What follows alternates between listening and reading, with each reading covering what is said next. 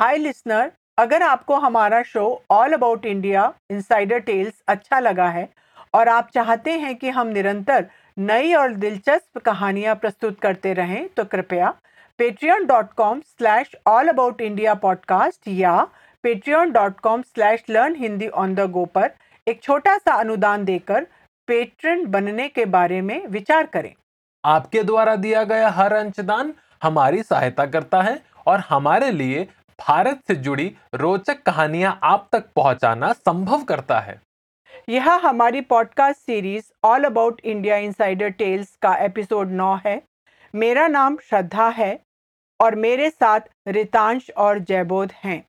इस एपिसोड में आप एक भारतीय रियासत के निज़ाम के जूतों की नीलामी और एक पद यात्रा की एक अत्यंत रोचक कहानी सुनने वाले हैं, जिन्होंने 20वीं सदी की शुरुआत में भारतीय राज्य उत्तर प्रदेश के बनारस शहर में यूनिवर्सिटी बनने में मदद की। अगर आप अंत तक हमसे जुड़े रहें तो आप इस एपिसोड में इस्तेमाल हुए एक उपयोगी एक्सप्रेशन के प्रयोग को सीख सकते हैं।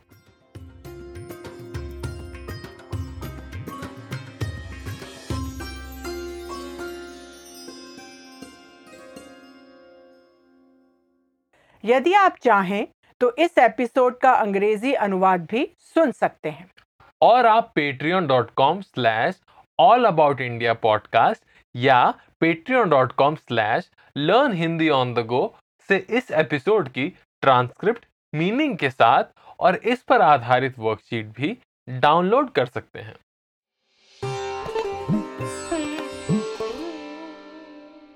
दक्षिण भारतीय रियासत की राजधानी हैदराबाद शहर में सूरज चमक रहा था। यह 20वीं सदी की शुरुआत में गर्मियों की एक उमस भरी दोपहर थी। चार मीनार बाजार की सड़कों और गलियों में कई हजार लोगों की भीड़ जमा थी। वे लोग शहर के विभिन्न हिस्सों से आए थे और अलग अलग काम करते थे। वे एक अजीब सी नीलामी को देखने के लिए उत्सुक थे, जो कि अभी चल रही थी। यह ऐसी नीलामी थी जैसी उन्होंने पहले कभी न देखी और न सुनी थी।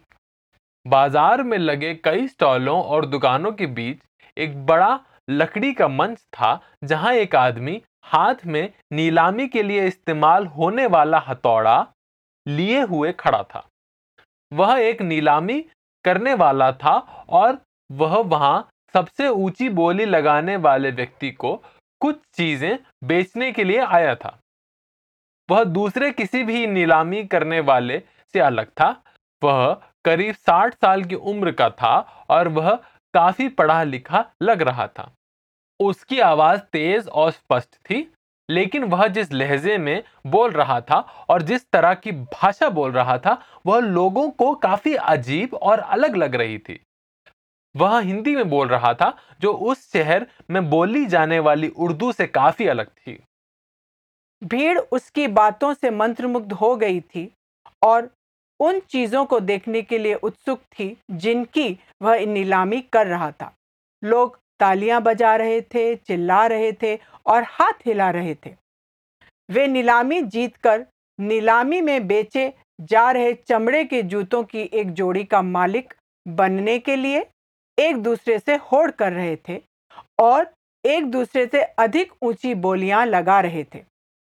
इन जूतों को लेकर नीलामी करने वाले का दावा था कि वे जूते हैदराबाद के निज़ाम खुद पहना करते थे।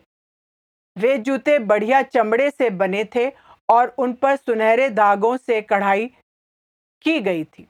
नीलामी करने वाले ने कहा कि वे शक्ति और प्रतिष्ठा के प्रतीक थे और वे किसी भी व्यक्ति को राजा जैसा महसूस करा सकते थे। इस नीलामी को बहुत अच्छी प्रतिक्रिया मिली। निजाम यानी हैदराबाद रियासत का शासक बहुत धनी लेकिन कंजूस और स्वार्थी था। उसके पास बड़ी सेना, अनेक शानदार महल और विशाल संपत्ति थी। वह अपना जमा किया हुआ धन केवल अपने ऊपर खर्च किया करता था। वह हमेशा अपनी प्रजा की उपेक्षा करता था और उनका शोषण करता था। इसलिए उसकी प्रजा ने उसे कंजूस निजाम की उपाधि दी थी।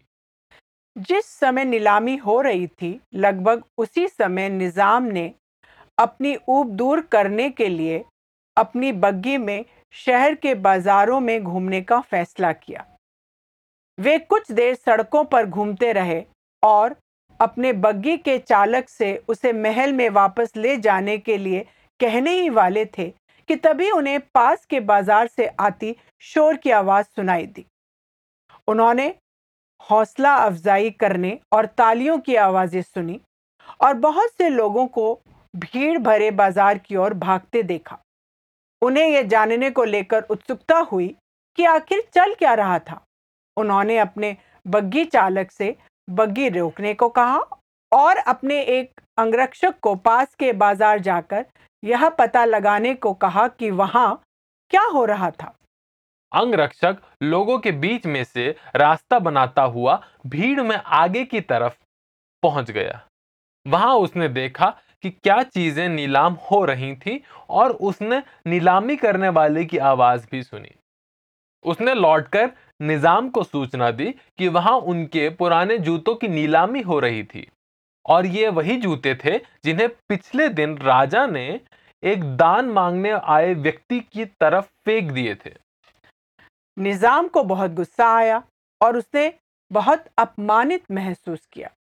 उसे पता था कि नीलामी करने वाले को गिरफ्तार करने से वह स्वतंत्रता सेनानियों की उस पार्टी के बीच अलोकप्रिय हो जाएगा जो भविष्य में सत्ता में आ सकती थी।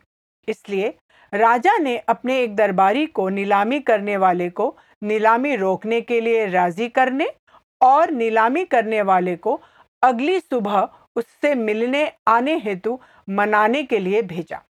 दरबारी ने नीलामी करने वाले से बात की और राजा के जूतों की नीलामी रुकवा दी।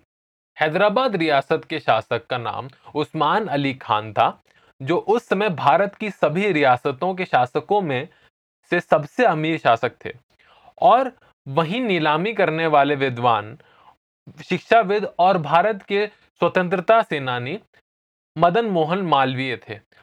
मालवीय जी बनारस में एक आवासीय विश्वविद्यालय बसाने की कोशिश कर रहे थे, जहां भारतीय छात्रों को आधुनिक शिक्षा प्राप्त हो सके। यह एक बहुत कठिन कार्य था, क्योंकि इसके लिए उन्हें न केवल जमीन चाहिए थी और भारी मात्रा में धन जुटाना था, बल्कि उन्हें छात्रों को पढ़ाने के लिए योग्य अध्यापक भी चाहिए थे। यह काम उस समय इसलिए भी मुश्किल था क्योंकि उस समय भारत में इस तरह के कुछ ही योग्य विद्वान मौजूद थे।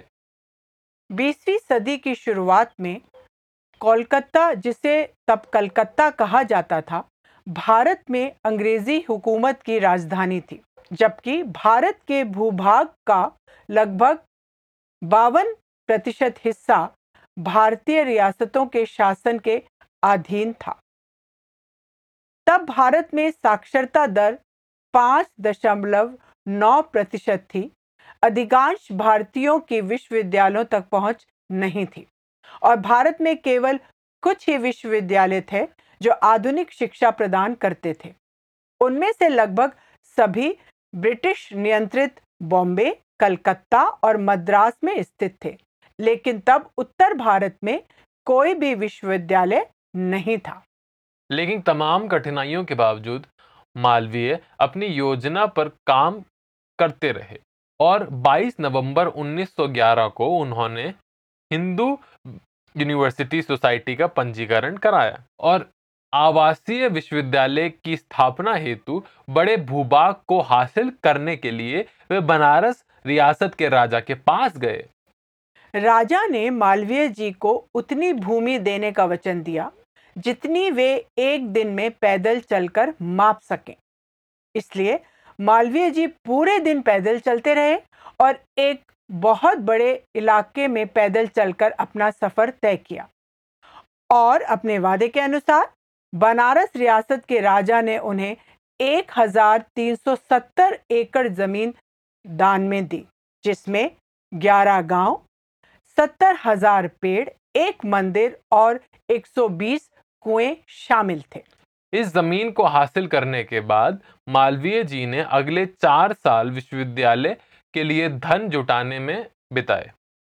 ऐसा करने के लिए वे किसी अमीर भारतीय उद्योगपति या किसी रियासत के राजा के पास जाते थे और उससे दान मांगते थे, और इनमें से कुछ अमीर भारतीय उन्हें दान दे भी देते थे।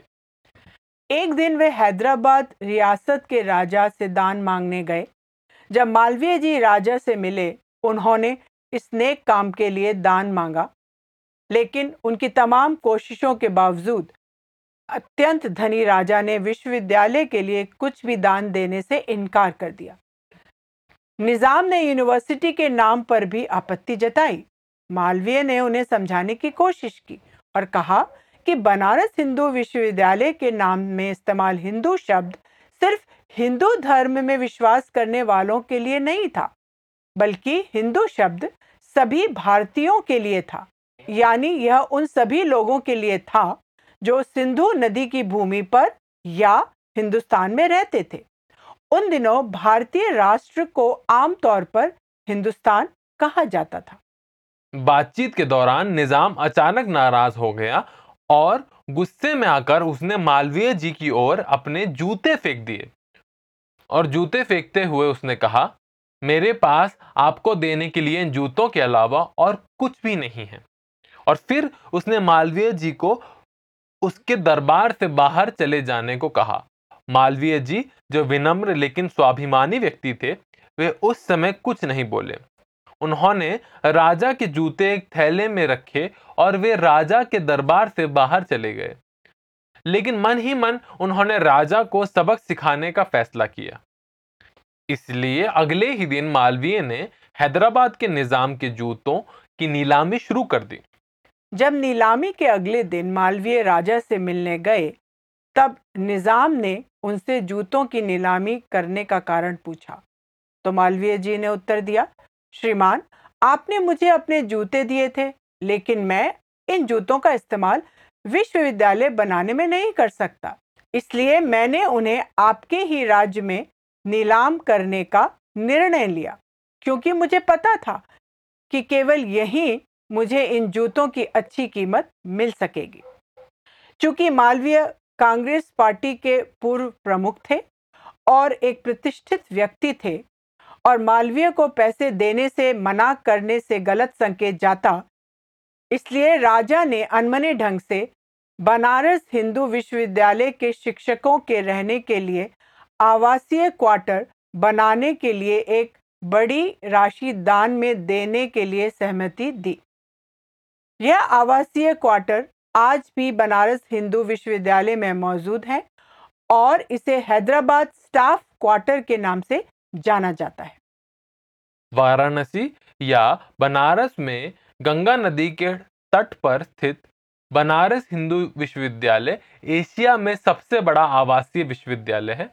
इस विश्वविद्यालय के परिसर में 30,000 से अधिक छात्र रहते हैं और अध्ययन करते हैं। इसमें 140 विभाग, 75 आवासीय छात्रावास और 900 बेड वाले अस्पताल वाला एक मेडिकल कॉलेज है। अब मैं आपको मेरी और श्रद्धा द्वारा इस विश्वविद्यालय में की गई सैर के बारे में बताऊंगा। वो 2018 की सर्दियां थीं, जब मैं और श्रद्धा मेरे बचपन के एक दोस्त की बेटी की शादी में शामिल होने के लिए वाराणसी गए थे। हमारे पहुंचने के कुछ देर बाद ही मेरे दोस्त ने मुझे एक कार दी ताकि हम आसानी से शहर में घूम सकें।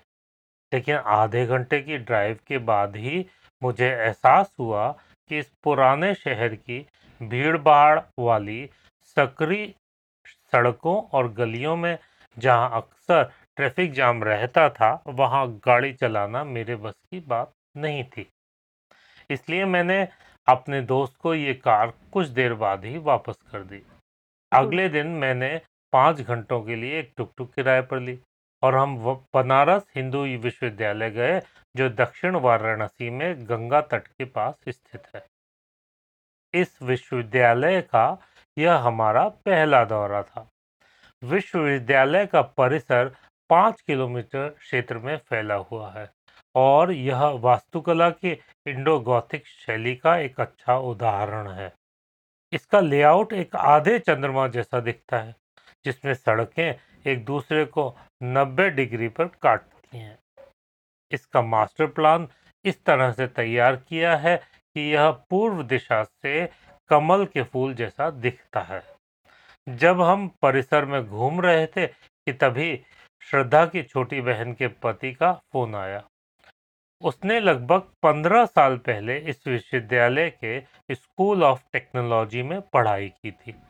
जब उसे पता चला कि हम विश्वविद्यालय परिसर में घूम रहे थे, तो वह उत्साहित हो गया और उसने हमसे स्कूल ऑफ टेक्नोलॉजी का दौरा करने और उस स्कूल की तस्वीरें लेने को कहा।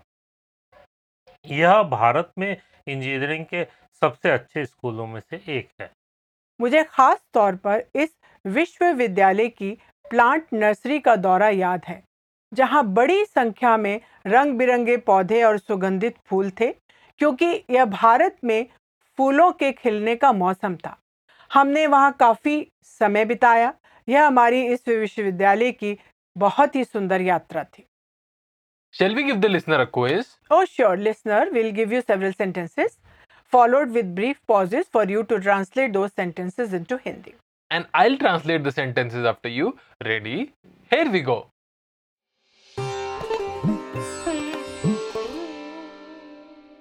To persuade someone to do something is translated as किसी को कोई काम करने के लिए मनाना, और किसी को कोई काम करने के लिए राजी करना। मैं दोहराती हूँ, किसी को कोई काम करने के लिए मनाना और किसी को कोई काम करने के लिए राजी करना। इसका एक उदाहरण, मैंने उस दिन अपनी पार्टनर को बड़ी मुश्किल से सिनेमा जाने के लिए मनाया।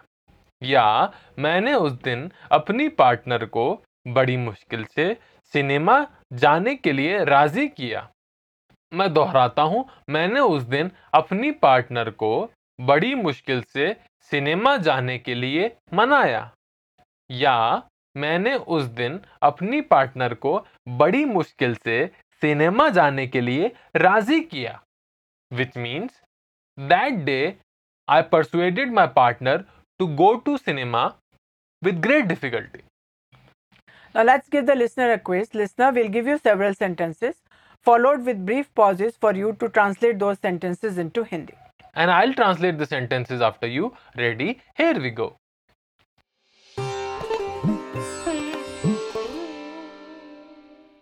To persuade someone to do something is translated as किसी को कोई काम करने के लिए मनाना, and easily is translated as आसानी से. Here is the first sentence for you to translate. Yesterday, Tom easily persuaded his girlfriend to go to the party.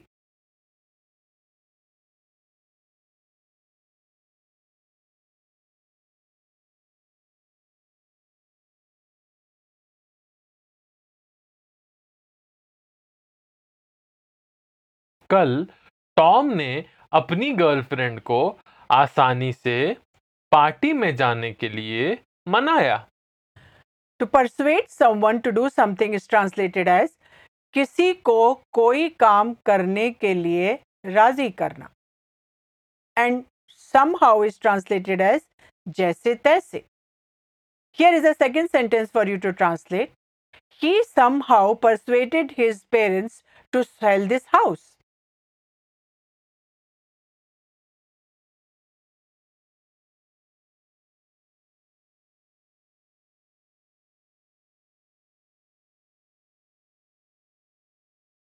उसने जैसे तैसे अपने माता पिता को यह मकान बेचने के लिए राजी किया।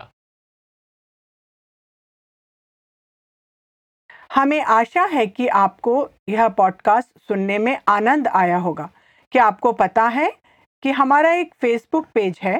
इस पेज पर हम एक कम्युनिटी बनाना चाहते हैं, जिस पर श्रोतागण अपनी कहानियाँ और ट्रैवल टिप्स शेयर कर सकते हैं। इस पेज से जुड़ें। इसका लिंक एपिसोड के वर्णन में है। हमारे शो को iTunes, स्टिचर, स्पॉटिफाई और RSS पर सब्सक्राइब करें ताकि आपसे कोई शो मिस ना हो। आप इस शो को iTunes, स्पॉटिफाई पर रेटिंग दे सकते हैं। आप पेट्रियन पर पेट्रन बनकर हमारा सहयोग भी कर सकते हैं। नमस्ते।